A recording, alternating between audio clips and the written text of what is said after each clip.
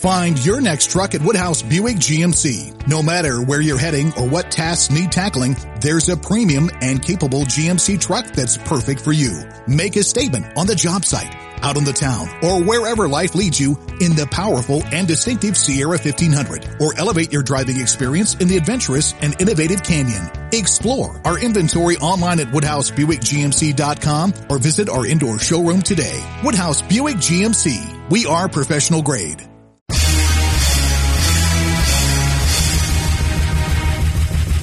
This is America with Rich Valdez, powered by PolitiWeek.com. And Rich Valdez is with us, former Christie administration official. You worked for Chris Christie, you've been in politics, done a lot of public service stuff. Rich Valdez, columnist now with the Washington Times. This is America.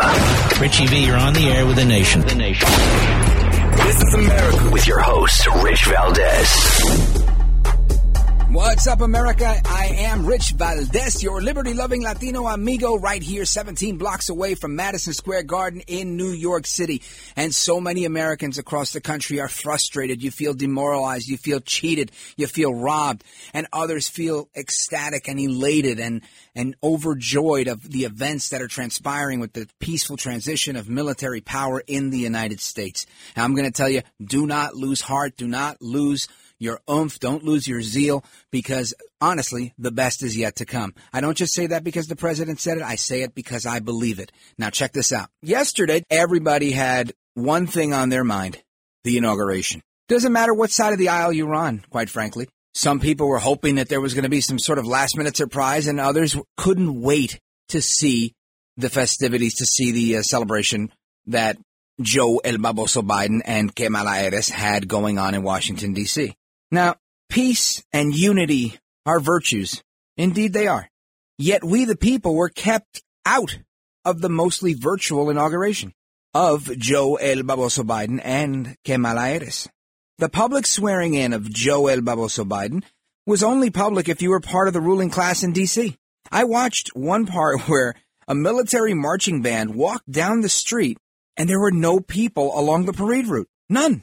Just a black security wall with barbed wire along the top of it. It was about 6 feet tall. That lined the entire parade route from the kind of panoramic view that I had from the camera. I guess it was a helicopter shot.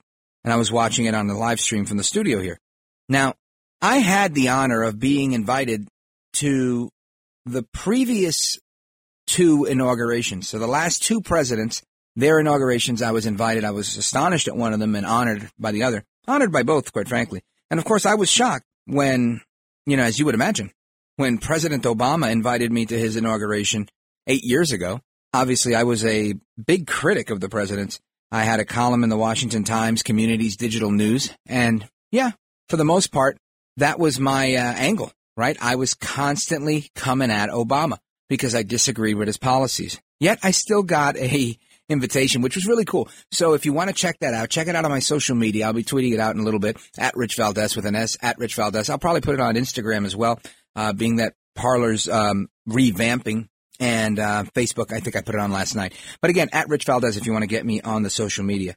I was really honored to be invited to President Bush's inauguration 16 years ago, January 20th, 2005. It was the works.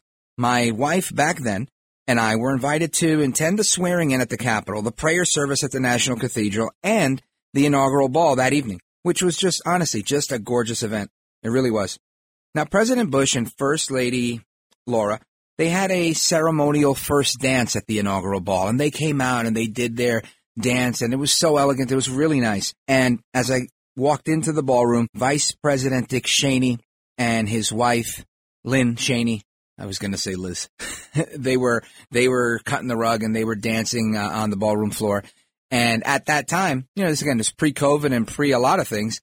The crowd was allowed to dance on the dance floor with the vice president, and the president was just walking off the stage, the dance floor. So it was pretty cool to be with my wife at that time, to be dancing right next to the vice president of the United States and the second lady.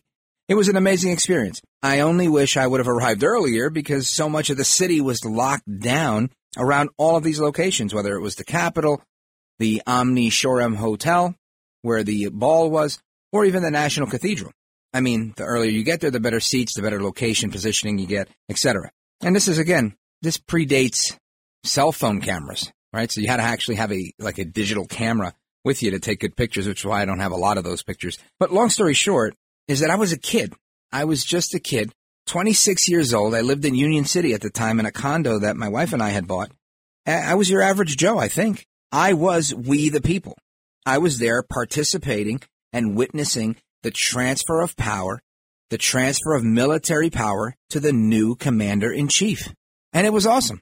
At the Biden, I should say, Joe El Baboso Biden and Kamala Harris, the vice president, there were no bleachers with crowds of people in the stands. There were flags that were used as props to fill the area, an area that proud Americans once filled, and they proudly lined up to witness their government in action. Sadly, we can't blame the pandemic for all of it because, well, we do know how to social distance. We do know that if this were a protest for any number of reasons, that anarchists from the anti-establishment fascist agitator groups like Marxist race hustlers, etc., you know who I'm talking about, the BLMs of the world, the Antifas of the world, and so many others. There's a lot of spinoffs. We'd see huge crowds of people that are legally exempt from social distancing. Legally exempt. So why, as we pursue unity, as we pursue healing, why would we do that? Why would we prevent people from being involved in their own government? If the message is unity, why put up a fence covered in a black tarp with razor wire along the top of it if you want to be united with the people? I think for that we have to turn to philosophy. We know that Marxist philosophy is one based on separating people, dividing them into different groups so that you can have an us versus them, so you can always focus on some sort of inequity. Oh, because so-and-so is doing whatever, I can't do what I want to do. BS. Bravo Sierra. Hell no. Listen, old saying, I don't get fat because of what you eat. Bottom line, I do me, you do you. That's liberty. That's what it's all about. So when people try to tell you, listen, I'm brown, I'm black and brown, right? I am very brown. I am American, a proud American of Puerto Rican heritage, Latino, Hispanic, Hispano, all day. But listen, I'm part of the people. We the people is not something that's divided by color. We the people is not something that's divided by how much money you had. Now, so of course, you're going to get somebody who says, well, you know what, Rich, you're wrong because we the people didn't include black people when it was written. You're right. It didn't. But guess what? A 2/3 act of Congress created amendments to make sure that they were included, to make sure that women were included, to make sure that we make minorities part of the priority. And I think that's legit. It doesn't make anything perfect. It doesn't make anything erase the past. We shouldn't live a life where we erase the past. I'm a better man today because of the humble beginnings I had growing up. That's just a fact. You appreciate things more. You get more hustle in your gut. I get lots of things in my gut, quite frankly. I like to eat. But my point is, your experiences shape you. And they can shape you for good or they can shape you for bad.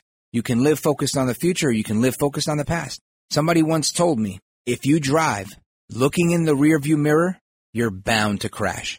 Now, Joe Biden, at the inauguration, he says that democracy has prevailed. He says that we have overcome violence to ensure the peaceful transition of power. Listen to this. On this hallowed ground where just a few days ago, violence sought to shake the Capitol's very foundation, we come together as one nation, under God, indivisible, to carry out the peaceful transfer of power as we have for more than 2 centuries.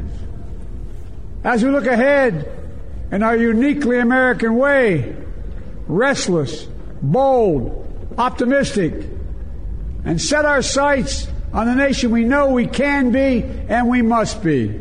So the nation that we can be and we must be. And I got to say, those platitudes are words that I can agree with. I truly can. I believe all of us agree with. I hope that all of us can agree with that we should be united. The problem is I think some people really live their life through the lens of racism. And what happens is they'll listen to something like that, and when somebody they like says it, they agree with it. And if somebody they don't like says it, they don't agree with it. For example, I agree with what Joe El Baboso Biden says right there. I do believe that we should overcome violence. I do believe that we should be the nation that we can be and that we should be. Because that's the nation that we are, a United States, a union of Republic of United States. That's fact. It's irrefutable. Doesn't matter who says it. Whether Obama says it or Trump says it, doesn't matter. The problem is when you say, you know what, I like what Biden said, but at the same time, you want to hold on to or bring back segregation. And I'm not saying, Biden is a segregationist. That's a whole different topic, and I think, it's one we've explored in the past. What I am saying is if we've come so far from the days of Jim Crow and we've left so much of that behind, why? Why would we have movements today that are solely focused on isolating people by ethnicity, by race? Why? I think it's okay to be proud of your heritage. When I go to a family gathering, we don't segregate it by Puerto Rican people. We just happen to all be Puerto Rican people. But guess what? My brother married an Irish girl. My other brother married an Italian girl. So you have this big blended family, and there's nothing wrong with that. And we don't go, hey, come to our party. We're having a brown party. No, nobody says that. If you're Jewish, people don't say, hey, come to my house. We're going to have a Jewish party. They may have a culturally Jewish party, like, hey, we're having the Seder at my house. We're having Passover at my house. But again, they're not going to say you can't come if you're not a Jew. So my point is, why do we have so many people in society today that are making that pivot, that are making that move towards focusing solely on race? And of course, again, it's Marxism. There's a few key areas that always work. They want to segregate you by race. They want to segregate you by how much money you make. They want to segregate you by, as the great one would say, by your genitalia or what you claim to be. Whether you claim to be a man, claim to be a woman. This is why they do that, because they know that divided we fall, but united we stand. So everybody that's all about equality for this and equality, they say equality, but they, in practice and in theory, push for division. Now, some will say, no, Rich, you're wrong. When we say equality, we want to see women CEOs across America. All right, great. If women want to be CEOs, I don't even know that many women that want to be CEOs, but let's just say they want to be. Who's stopping them? Is there some sort of patriarchal evil guy? Maybe.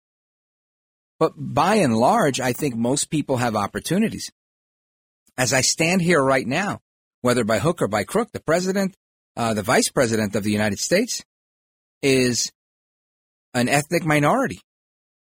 She's Indian from South Asia and Jamaican by heritage.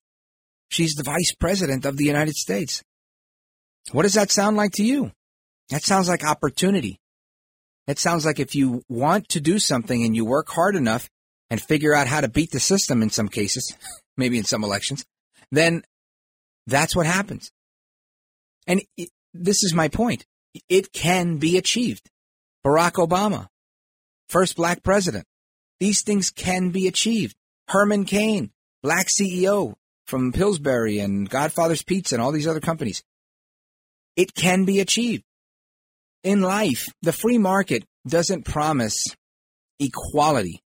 None of us, I would hope none of us are radical egalitarians where we believe that by force and by might from whatever external pressure we can come up with, whether it's the government or regulations that we're going to create, are going to force someone to be good. And I use myself as an example.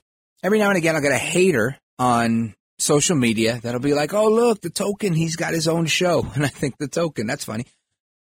If they only knew how free market driven this business really was. Now, yeah, while I may be an ethnic minority and it's part of my persona as a broadcaster, if you're a bad broadcaster, it doesn't matter if you're white or black or brown or anything. If you're a bad broadcaster, you're a bad broadcaster, and they're not going to have you. You're not going to get sponsors. You're not going to get airtime. Nobody's going to listen. My program chart's pretty good. Not too long ago, we were number 51. So I say that not to brag, but I'm proud. And I thank each and every one of you for listening and subscribing to This is America with Rich Valdez and listening to the live show, whether it's every day, Monday through Friday on WLIR, or if it's on the weekends, live at 5 o'clock every Sunday, WABC, with the world-famous WABC, one of the first 3 radio stations in America, the most powerful talk radio signal in the United States. Of course, I'm proud to be there in the biggest media market in the world. And that's why I make that point, because it's the competition that will eat you alive if you can't survive.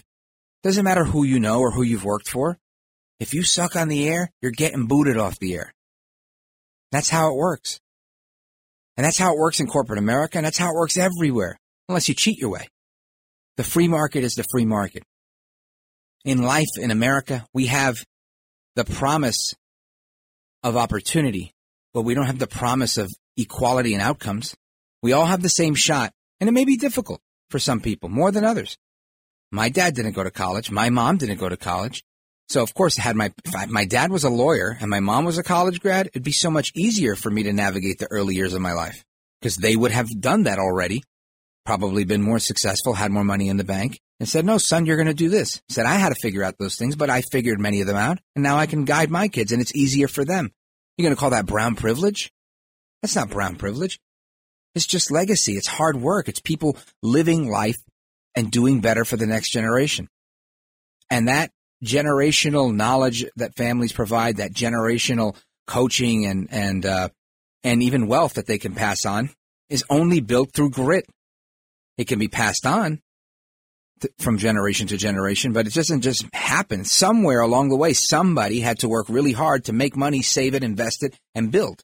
So when you have these people that are just talking about privilege and they want to break things down and destroy them into the most granular things, this is a bald Puerto Rican guy born in Brooklyn, New Jersey, right? So that's the category. Once you get categories that are that specific, when you divide people up, I can no longer have too many people in my category because that's such a specific category.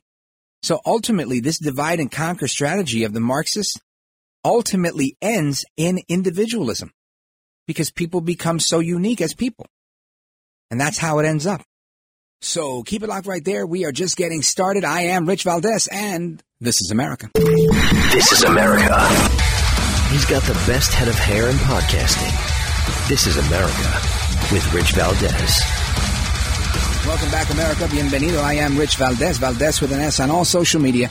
And I want you to imagine what it's like to go out and begin to try to defend someone that's indefensible in this situation in front of the new gaggle of the media mafia in the White House press room. So earlier today, Jen Psaki, the president's new person. Now, President Biden's press secretary, I want you to hear how she is asked a question, and I'm not even going to say artfully, but just doesn't answer them. She dances around it. Check this out. Two big concerns for pro-life America. The Hyde Amendment, which of course keeps taxpayer dollars, as you know, from paying for abortions, Medicaid abortions, and the Mexico City policy, which under the previous administration expanded to keep tax dollars from overseas paying for abortions. So what is President Biden planning on doing on those two items right now? Well, I think we'll have more to say on the Mexico City policy in the coming days. But I will just take the opportunity to remind all of you that he is a devout Catholic and somebody who attends church regularly. He started his day attending church with his family this morning. But I don't have anything more for you on that. I've got nothing more for you on that. That's how she dances around the question. This dancing around is reminiscent of what you hear on cable news when you have cable news people that just say things that sometimes just don't make sense. And clearly, this is a very focused question. And she's on the losing end of it. That's why she waffled the way she did first day on the job. Why? Because we all know Joe Biden is not some sort of JFK Democrat. Even JFK wasn't that pro-life. That was a very direct question about the Hyde Amendment, about people that are, he phrased it well. Pro-life Americans are concerned. And she says, well, Vice President Biden, blah, blah, blah, blah, blah. President Biden, excuse me. I misgendered him, pardon me. The president, it's difficult to say, quite frankly. Biden says that, I do want to be respectful, that he is a Catholic. Now, it takes you 15 seconds, if that, to do a Google search, Biden Catholic Communion. See what you find.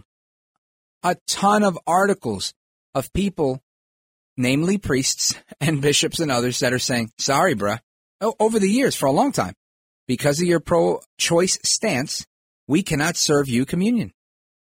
Yet, good old Biden's like, oh, well, I'm a good old Catholic. Now, I'm not saying he's any less Catholic, even though the church's position is pro-life.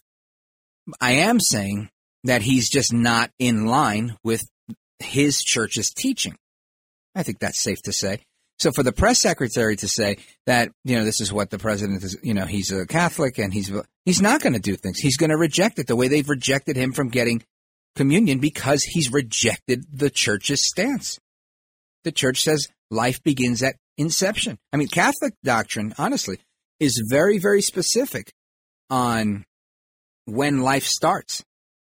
In some instances, so specific that I've been told of people where not even where life starts, where life comes from, right? Where it emanates from.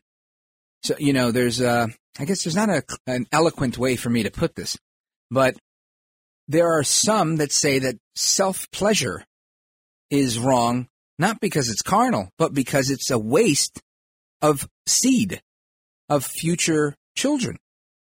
And that's the Catholic teaching that somebody shared with me a long time ago. So again, that may be something that's a little radical for some to hear, and maybe that person was radical in their teaching of that to me. But my point is, it's one nonetheless. It's a real thing. So that being said, how is Joe Biden going to stick with the church on this when he hasn't in forever? He can't. Now, lucky for him, he's married, and his marriage is being hailed as, some sort of fairy tale marriage, a love-based marriage. And what's interesting is, while there may be marriages out there in life that are not based on love. Find your next truck at Woodhouse Buick GMC. No matter where you're heading or what tasks need tackling, there's a premium and capable GMC truck that's perfect for you. Make a statement on the job site, out on the town, or wherever life leads you in the powerful and distinctive Sierra 1500, or elevate your driving experience in the adventurous and innovative Canyon. Explore our inventory online at WoodhouseBuickGMC.com or visit our indoor showroom today. Woodhouse Buick GMC. We are professional grade. Don't you think it's kind of weird to say that this is like a real love marriage, a marriage that's really based on love? I think most people, there's gold diggers and other people that get married for interest, but most people get married because they're in love, because they want to spend the rest of their life with this other person. Even if it doesn't happen, that's their intention.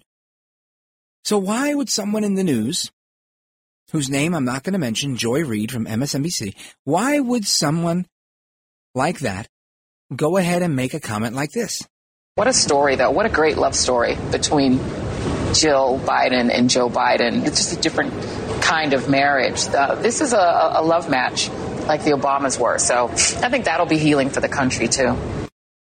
Healing for the country. Now, I got to say, did you get any inclination that Melania Trump is not in love with Donald Trump?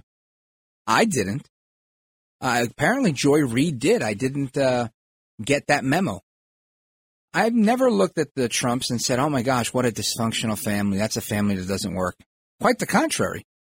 I think when Melania Trump said early on when Trump won, and she said, Barron and I are not going right away, I didn't take that as that's a family that wasn't I actually took it the other way and thought, wow, what dedication that she wants, keep her kid in school, didn't want to disrupt the system. Let the president focus on his stuff. Honestly, that's how I looked at it. Maybe I'm naive to look at it that way. But, and then eventually they did. They went to Washington. They did what they had to do. They made all these appearances together. And some could say maybe that was for the cameras, but I had no reason to believe that it was anything but genuine. She looked like she was in love with him. She looked very genuine. As a model, she wasn't a spokesmodel. So, I mean, she's an attractive woman that smiled for the cameras, but when she spoke, it was incredibly clear how sincere she was, at least in my best estimation. She's not a politician. She's not one of these professional speakers like Lindsey Graham, who we'll hear from in a little bit. She's an actual real person. And as a real person, I think she was incredibly transparent when she spoke to America. In recent videos she put out saying how thankful she was to be First Lady of the United States. I thought, man, what a classy speech. So anyway, Joy Reid, I think you're wrong on that one, but it goes to show this is how the media behaves. The media is out of control. Anytime they can hate, they're going to hate.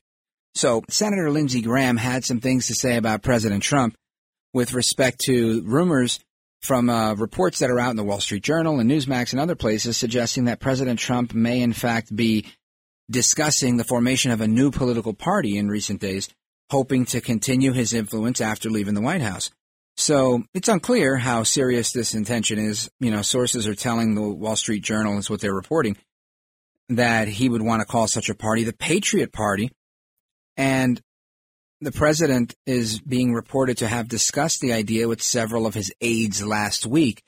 So Lindsey Graham had some comments on that, and I want you to hear what Senator Graham had to say. Well, I hope he does, and I hope he'll stay the leader of the Republican Party. If you're a conservative, this has been a good 4 years for judges, for rebuilding the military, for bringing order to the border, for historic peace agreements in the Mideast. This has been a consequential presidency, 3 Supreme Court justices. I hope President Trump understands that his legacy and his best future lies with the Republican Party. I hope people in our party understand the party itself. If you're wanting to erase Donald Trump from the party, you're going to get erased. Most Republicans like his policies. A lot of Republicans like his style. A lot of people are disappointed with him personally at times, but appreciate the outcomes he's achieved for our country. So this idea of moving forward without Donald Trump in the Republican Party is a disaster for the Republican Party. The one way Democrats can survive is for the Republican Party to crack up. The best way for the Republican Party to crack up is try to move forward without Donald Trump. Now, according to Newsmax, this news comes after Trump fought publicly with several fellow Republicans in the wake of the Capitol riot on January 6th. Several of them are laying blame, at least partially, on the president because of his fiery rhetoric at the rally. I say to that, BS, hell no. But this is what's happening, and there's this rift. Now, Senate Majority Leader Mitch McConnell, he went to the Senate floor blaming the president and others for sparking flames that fueled the deadly break-in at the Capitol, blah, blah, blah, blah, blah. Now, listen, I think Mitch McConnell is a quintessential politician, and I've never been a fan. I don't think his heart's in the right place. I think he is truly a symptom of the real problem, which is people being addicted to government control, addicted to living in the swamp and off of the swamp. And here's the thing. The founders made it clear that we need virtue. You can't fix virtue problems with elections. You can't, at least not totally. You can't fix virtue problems with more politicians and re-electing the same people because we need the devil that we know, not the devil we don't know. And oftentimes that's the case and the choice that we make in politics. Einstein says doing the same thing over and over without, expecting a different result is the definition of insanity. Years ago, I was taught as a salesperson that in order to get the results you've never had, you're going to have to do things that you've never done.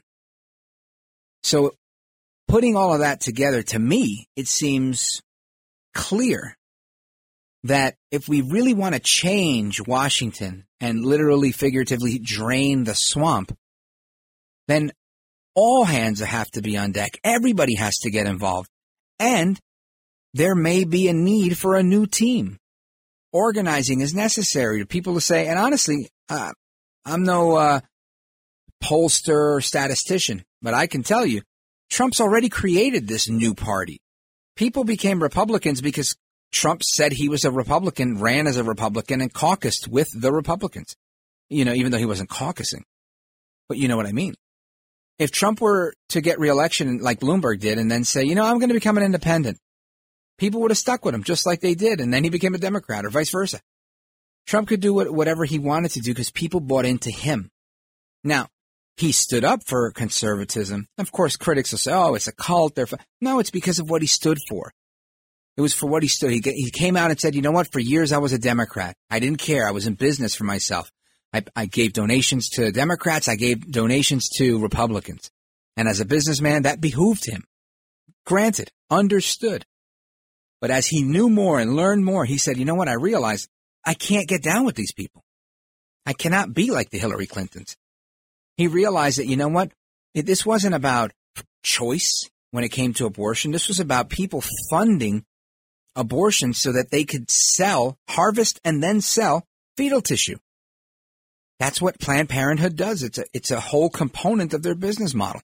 And people don't think about that and think, oh, well, I just thought some girl, knucklehead, got pregnant, decided she needed to fix it so she doesn't ruin her life. That's always the same story.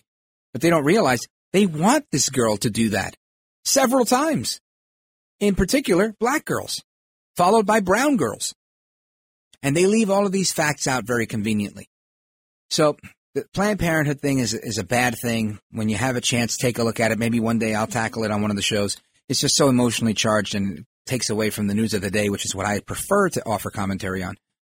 But my point, with all of that being said, Trump said, you get to a point where you realize, you know what, you just can't support this. You can't support people that say they're pro-choice and they're allowing a full-born child to be born like they wanted to in Virginia and like they do in New York, and then say if the parent decides that that's not viable with the doctor, that they can now kill a baby out of the womb that's fully born at 9 months. In New Jersey, you can get an abortion at 8.5 months. That's insanity. But this is the case. So, I mean, that was one issue where Trump flip-flopped, made a new decision, went in a different direction. And he said, you know what, I can't get down with that.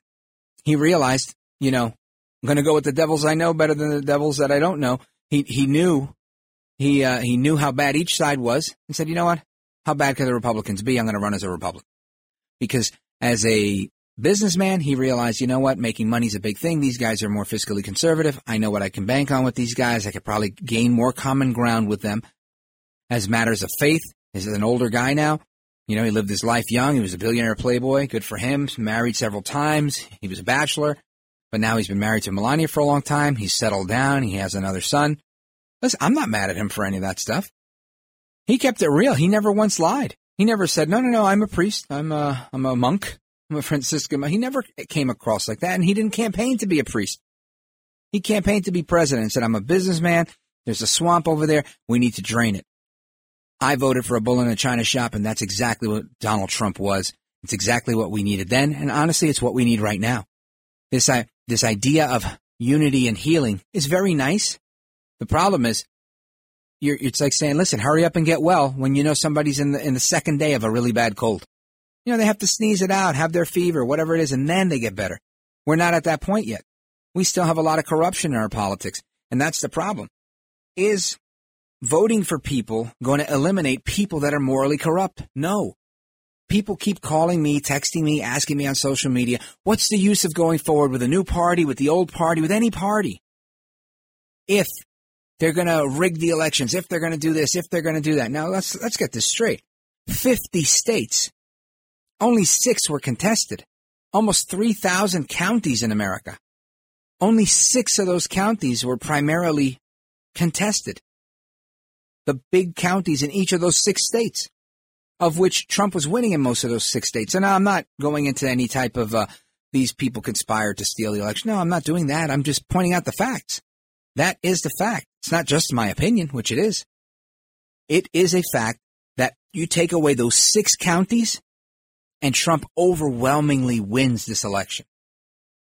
Now, of course, that's, it's like saying, hey, you add 6 inches to me, I'm in the NBA. Yeah, I get it. I get what we're saying.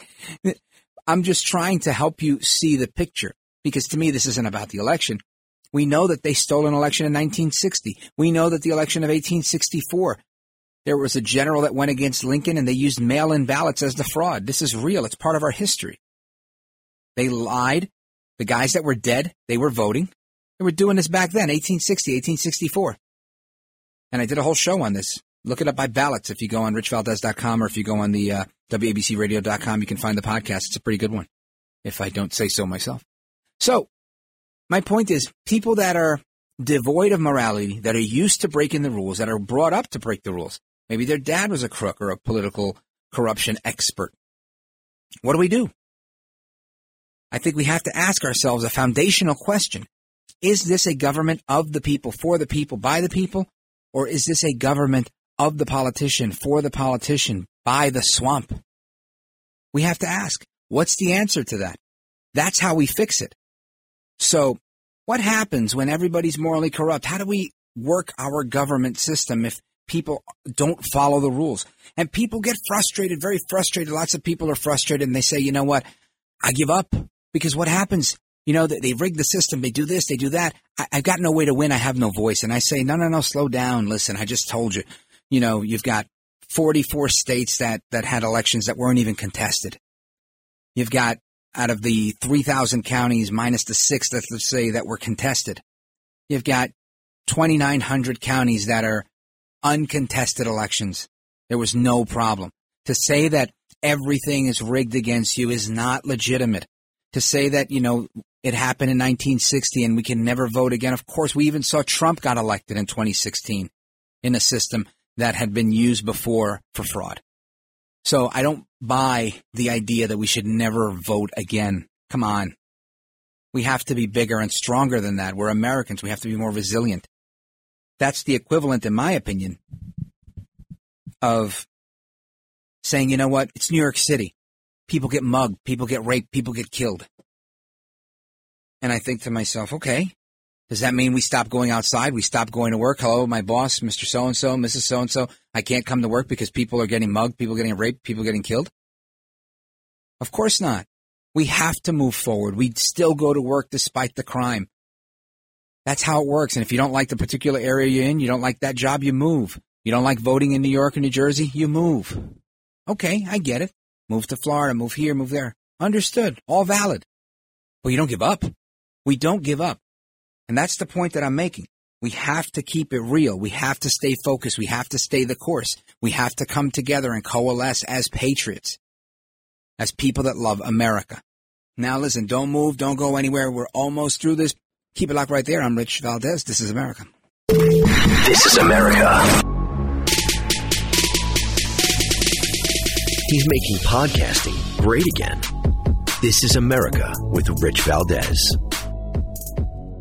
All right, America, welcome back. Bienvenido, Rich Valdez, El Conservador. Now, with respect to what's going on culturally across America, I'm looking at all these different things. One of the things that I want you to hear is some commentary from Jason Whitlock from Outkick.com. He's been on Levin a few times if you heard of him. I don't know if you're a sports person and you follow him, but Whitlock is an interesting social commentator because, he's an apolitical guy.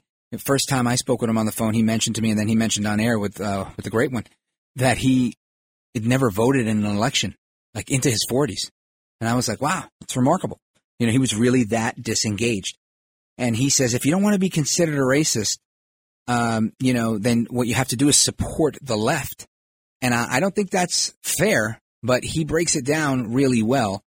And he also says that the BLM movement, in many ways, he compares it to another organization. Check this out. I compare Black Lives Matters to the KKK. I really do. And some people don't understand it.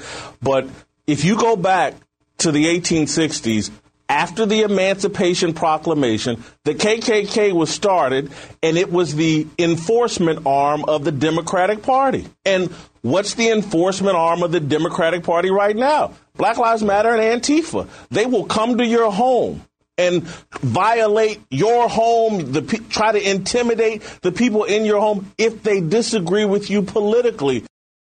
That's fascism. The government using force. Just here, it's not the government, it's the political party. Using that political discrimination again. If you disagree with us, we will come for you. It is the fascistic idea wrapped in political activism. This is literally the Nationalist Socialist Party, right? Also known as Nazi. That's the Nazi party. That's what they did. I think it's so remarkable that we're living in a time in history where we're being fed this by so many people and very few are rejecting it. Maybe I should take it back. Maybe not very few. I think the Trump margin of victory in 2016 and the difference between him and Biden in 2020, I think shows that remarkably there is nearly a majority or a very, a sliver of a minority of people that are buying this stuff that's being fed to us. It's about 50-50, 51-49 if you want to argue. Okay, so that means half the country believes this crap and the other one doesn't. And I have to think it's not that half the country really believes it. I think it's a half the country just tolerates it and just says, oh yeah, that's what we need to do in order to win. And this is why you've got groups all over the country that are moving and shaking and making all sorts of things. There's a movement among parents to fight left-leaning indoctrination in K through 12 schools. In 18 states, they've got chapters all across the country now, and they're growing very, very quickly in the last half a year or so. And the reason is because they've woken up the giant. Now, one of the founders of these groups is Elena Yaren-Fishbein, and in an interview with College Fix, she says that the growth of this movement is coming from the far left because it's attacking curriculums and it's threatening their children, threatening all of our children. And this is a big issue. So, I mean, this is why we're seeing the type of growth that we're seeing with these movements. People are saying, you know what? No more. This is why you've got parents, educators, and activists that are taking on this left-leaning stuff in school curriculums, mainly in California, but it's happening everywhere. And why? Because they don't want this anymore, this critical race theory and these other studies or models for ethnic studies that they're implementing in places. People are like, listen, we don't need to radicalize people by race. This is no longer about sociology, social studies, and history. This is about trying to divide people by race. That's not something we can do. It's not something we should do because it leads to radicalization. You know, I got a note from a friend of mine. He really is a friend of mine. I've known him for more than a decade. And he says to me, you stand with a nation that's ethnically cleansed my people. You support a president, and I use that term loosely, he says, that has banned people of my Muslim faith from America. There's no love for anyone that supports these values, no matter how much you try to convince yourself that you're just being a patriot. So he goes on to say, if you don't love Palestine, in effect, I can't love you. And I think, you know what? He goes on to say, there's a line in the sand. This is happening because of the media. This is happening because of the classroom. This is happening because of people at so many levels of government. That's why I always say the same thing. I quote Hamilton. It's important that we stand for something, because if we stand for nothing, we'll fall for anything. And Sir Edmund Burke and Lord Acton, who said, the only thing necessary for evil to triumph is for good people like you to do nothing. So don't just sit there and do nothing. Become active. Get involved in a party. Get involved in creating a new party, a new chapter of a new party, whatever it is you want to do. Just do it. Get people on board with the philosophy you believe in. A philosophy convention of states. That's a great movement. We're actually going to have Gary Berner on soon. So keep that, save the date. But until we do, hasta la próxima. Until next time, America, do what's right. Stand up for America. And I don't mean storm the Bastille. Don't go and trash Congress. But do reach people and teach people. And love your fellow man, because that's what America's all about. I'm Rich Valdez, and this is America. This is America.